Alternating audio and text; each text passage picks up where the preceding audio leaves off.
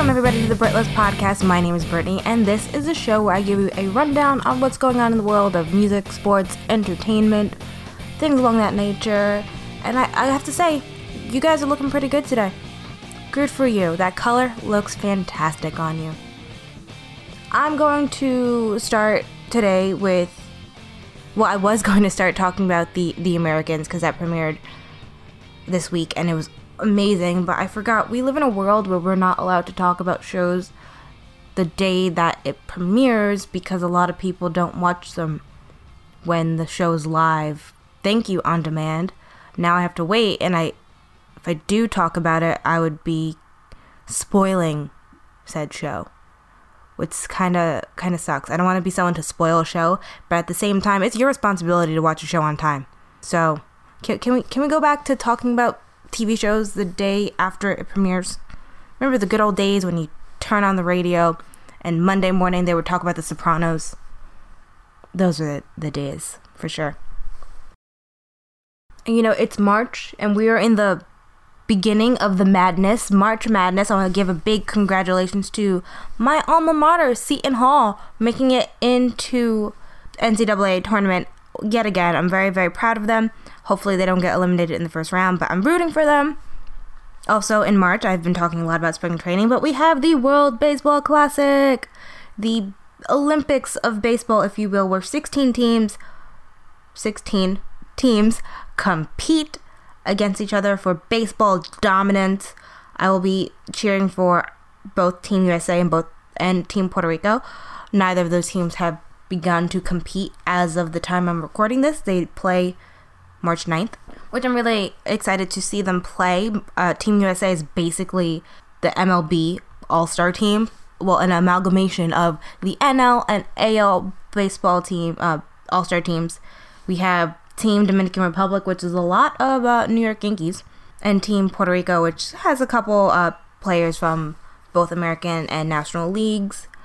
Thus far, I've only got to see Pool A teams compete, and those 4 teams are Israel, the Netherlands, Korea, and Taipei, China. Actually, I also saw Pool B, which is Japan, Cuba, Australia, and China.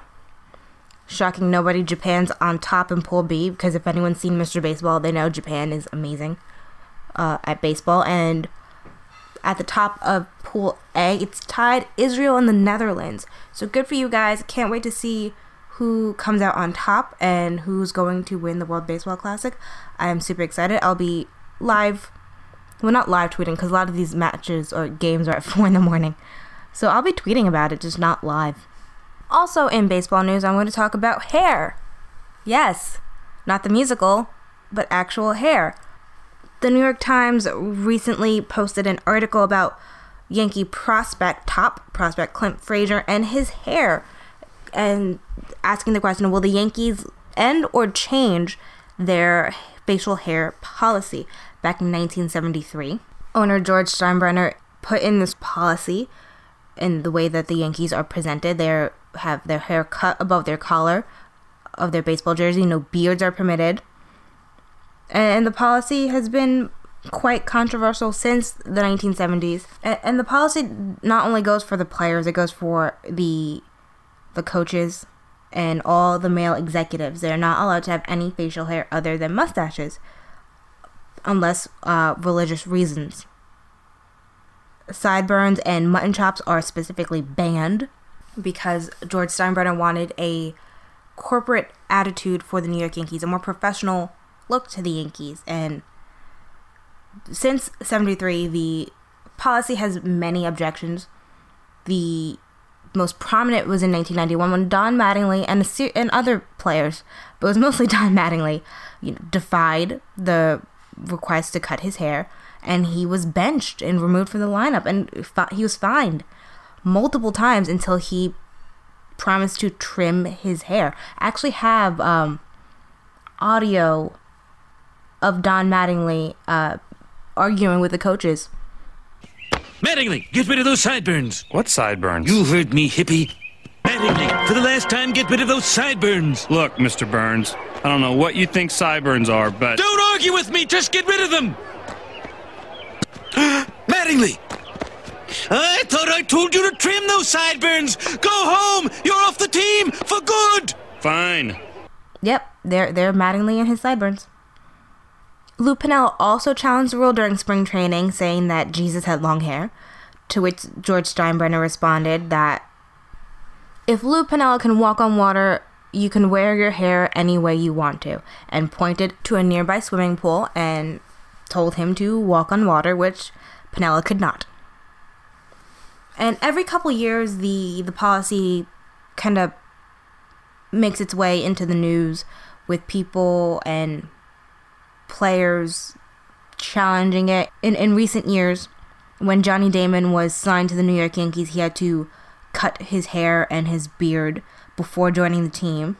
And whenever a player who has long hair or a beard, cuts their hair, media begins to speculate whether or not they're going to sign with the Yankees because of the Yankees' very strict rule about cutting your hair. And also because of this, many players kind of outright stated that they will never join the New York Yankees because of the policy. And since 1973, there has been multiple calls to drop the appearance policy. And in most recent years, in 2015, when the Yankees were having a winning streak, a lot of the players wanted to grow facial hair in solidarity, kind of like a playoff beard, but because they couldn't grow beards, they grew hitting mustaches.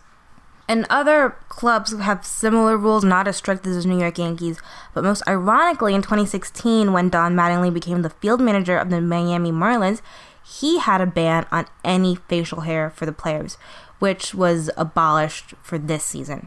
So there we have our history of the New York Yankees and their hair policy.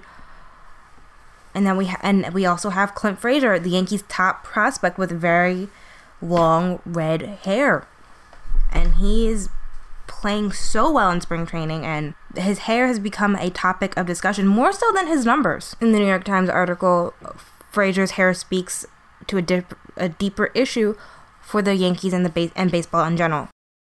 Clint Frazier, who could be a starter this season, is viewed as being central to the Yankees' youth movement, and with his hair and provocative personality, he might offer a jolt of enthusiasm largely absent from a Yankee Stadium these days, which has kind of been missing since Nick Swisher left the team. They're playing better, but that fun in baseball has kind of been missing from Yankee Stadium. A lot of higher-ups in the New York Yankee organization are very quiet on this matter. Brian Cashman does not even discuss the topic when it's brought up. The rules are read to the team at the beginning of spring training and not really up for discussion. The rule will not change.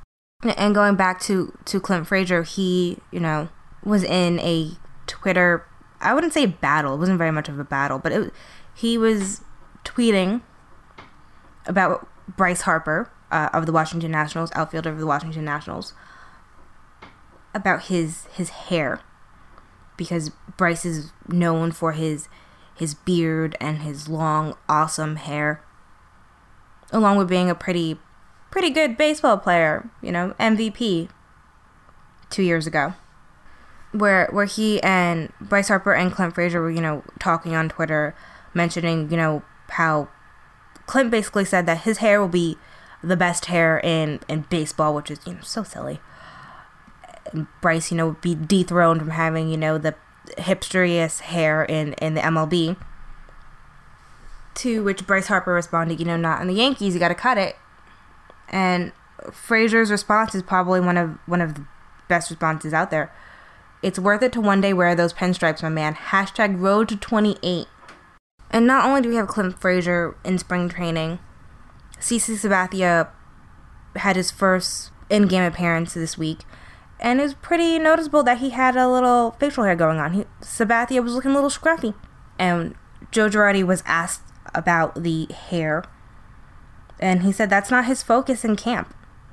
His focus is to get people ready. He didn't notice it.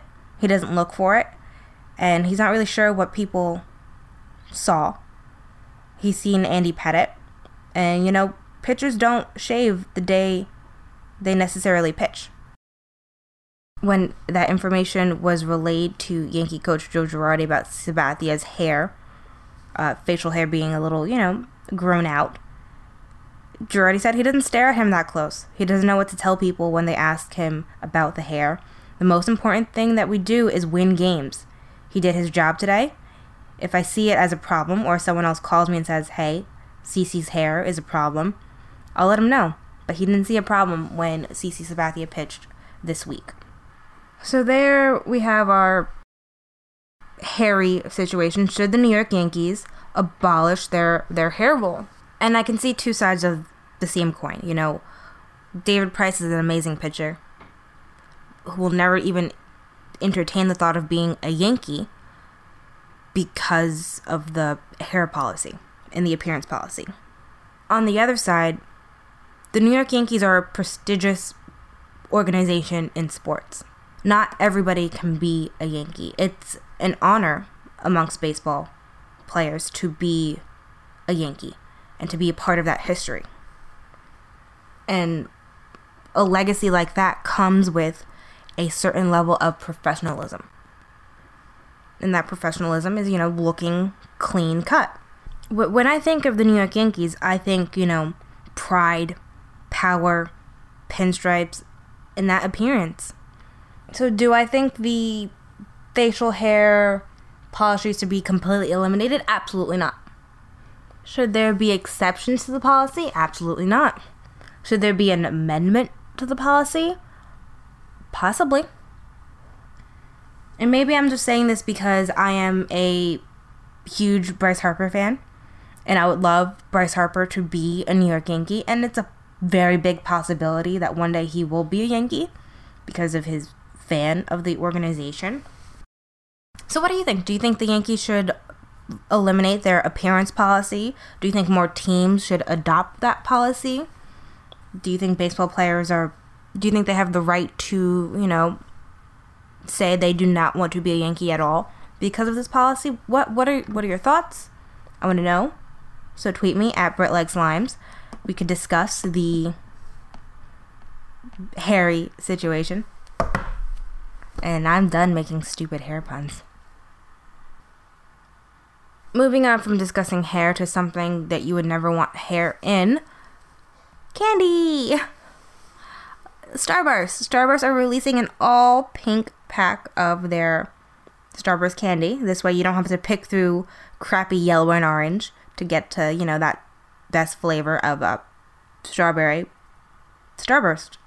It'll be a special edition all pink pack of the candy. It will have a limited run in the United States next month. And, a lot of people are on Twitter and Facebook and social media are really excited. They're tweeting hashtag I am pink Starburst.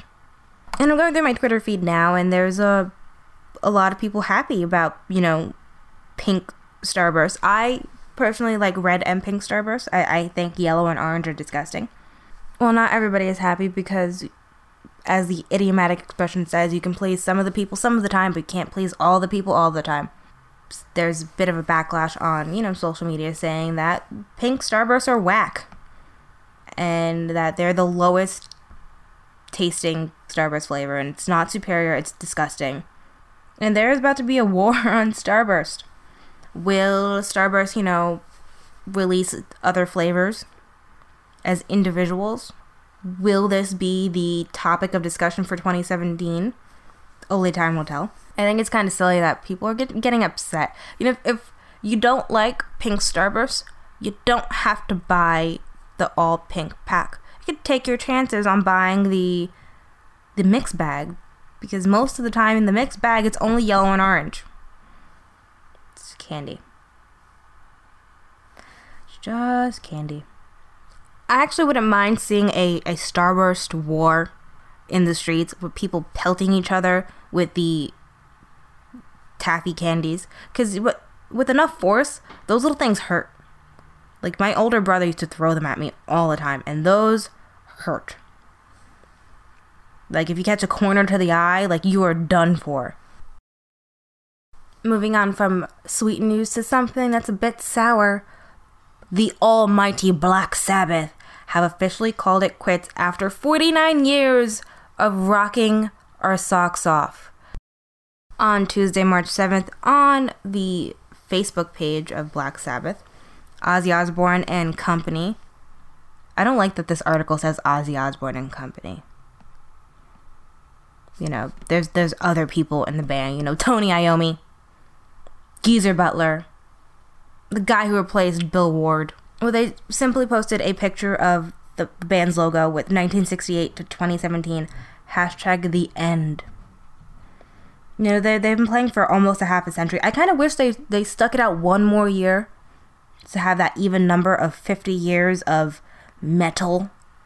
You know, Black Sabbath is kind of one of the first bands to really introduce that metal sound, thanks to Tony Iommi and the burning part of his finger off. And those classic riffs from Sweet Leaf and Iron Man and Paranoid and War Pigs. But, it's good. It's good for Black Sabbath, kind of relax and retire now while people still care. I mean, there's probably someone out there like, no one cares about Black Sabbath. And I say, shut your mouth. Ozzy is a British treasure that became an American treasure. Since the death of Ronnie James Dio in 2010, the other Black Sabbath lead singer, there's been kind of speculation when will Sabbath kind of hang it up. And, this year. I'm going to miss, seeing Ozzy run across the stage and eat bats. But, it is time for Black Sabbath to ride off into the sunset and, kind of sit back and see all the bands that they have influenced with their heavy metal sound. So enjoy retirement, Ozzy and Tony Iommi and Geezer Butler and the other guy. Let me be respectful, I should say the drummer's name. Tommy Clufetos. Enjoy retirement. Hopefully now Ozzy will have more time to sit in a bathrobe and make eggs. And if you don't know that reference, you really, really need to see Decline of Western Civilization Part 2. I have so many memories playing Black Sabbath in my days of WSOU. During summertime, I would do the Thursday morning shift, the 6 to 10. And at WSOU, we had this little thing that we did at 6 a.m. We would play a double shot of Sabbath. It was Sabbath at 6. And I could never decide what Sabbath song I wanted. I couldn't decide between Dio Sabbath and Ozzy Sabbath, and there was a period in time, I think it was about a good month, that I would start that Thursday morning shift with Sweet Leaf.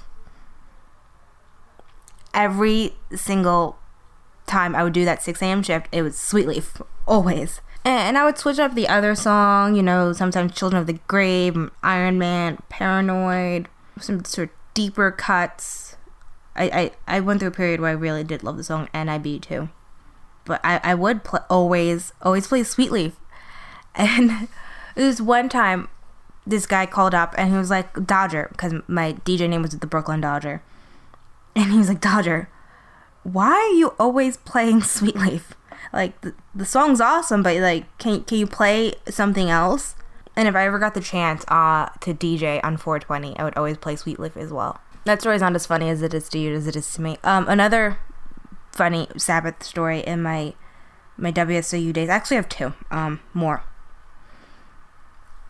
I hosted a hardcore show, Hardcore Reality, and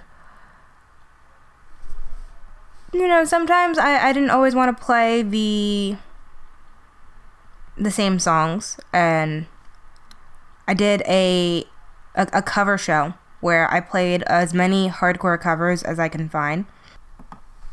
So I played this band Freya. They had a cover of War Pigs.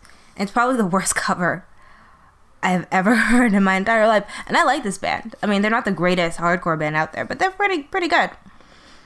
And someone called in and demanded I cut the song halfway through and play actual Black Sabbath because it was the most disrespectful thing to the legacy of Ozzy Osbourne and Black Sabbath. And I didn't. I apologized for the song afterwards. I was like, I'm sorry, I didn't know it was that bad. And another Black Sabbath story, kind of. I was working when Ronnie James Dio died. Well, I was there when he went to the hospital.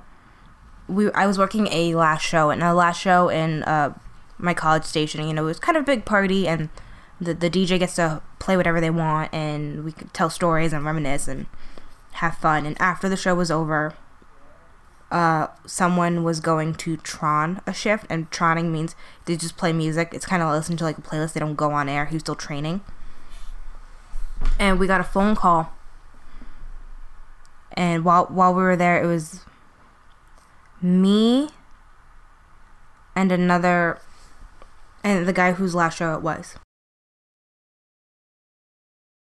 And we get a phone call that's saying that, hey, Ronnie James Dio just went to the hospital and he died. We're like, what? So we looked it up first. It hadn't been announced that he died, but he was in the hospital. And being a metal station, we, had to go on and say, hey, Ronnie James Dio is in critical condition. He will give you any updates, as they come in. And we kind of went back to playing music for a little bit. And, all of us were kind of bummed, like it's the last show of one of my friends, and he's like kind of bummed. And then we have another guy who's never been on the air before, not knowing what to do.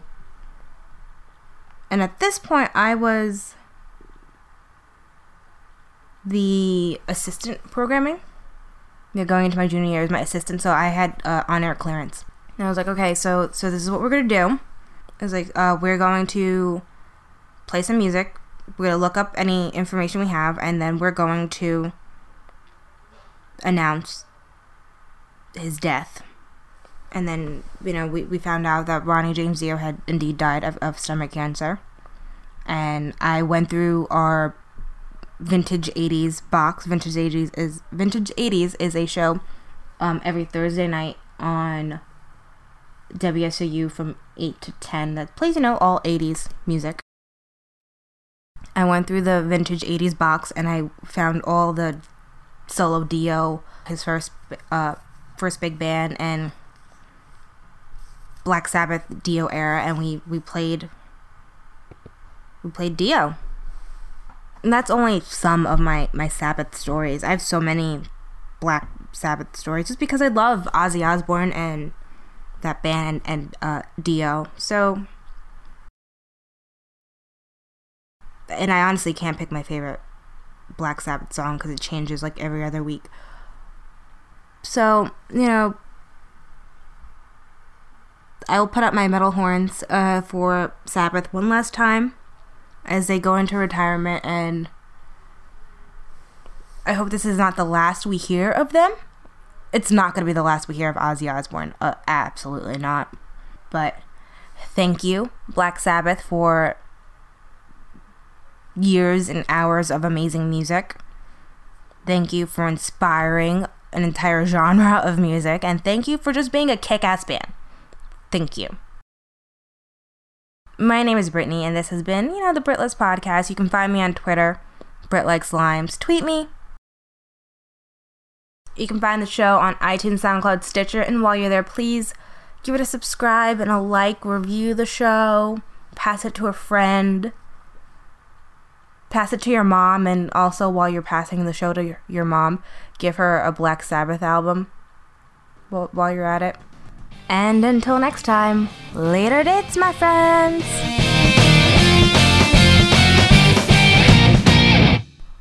Hey, you made it. You made it to the end of the show. Congratulations. I know I'm very annoying. And as you guys know, I love music. I love it. And I've had so many crazy experiences in my life from when I was in high school and college and now of crazy band interactions and crazy concerts, and I want to share them all with you. Yeah, you. I'm looking at you. Yeah, you. And every Friday on this Britless Podcast, I will release a funny, awesome, crazy story for you to enjoy. And I'm starting it this week, March 10th. Yeah. And I'm going to share the story of how I punched my best friend at a concert. And it wasn't by accident. I really, really meant it. So if you want to find out how I punched my really good friend, one of my best friends, in the face, tune in. Okay? Bye. Later dates.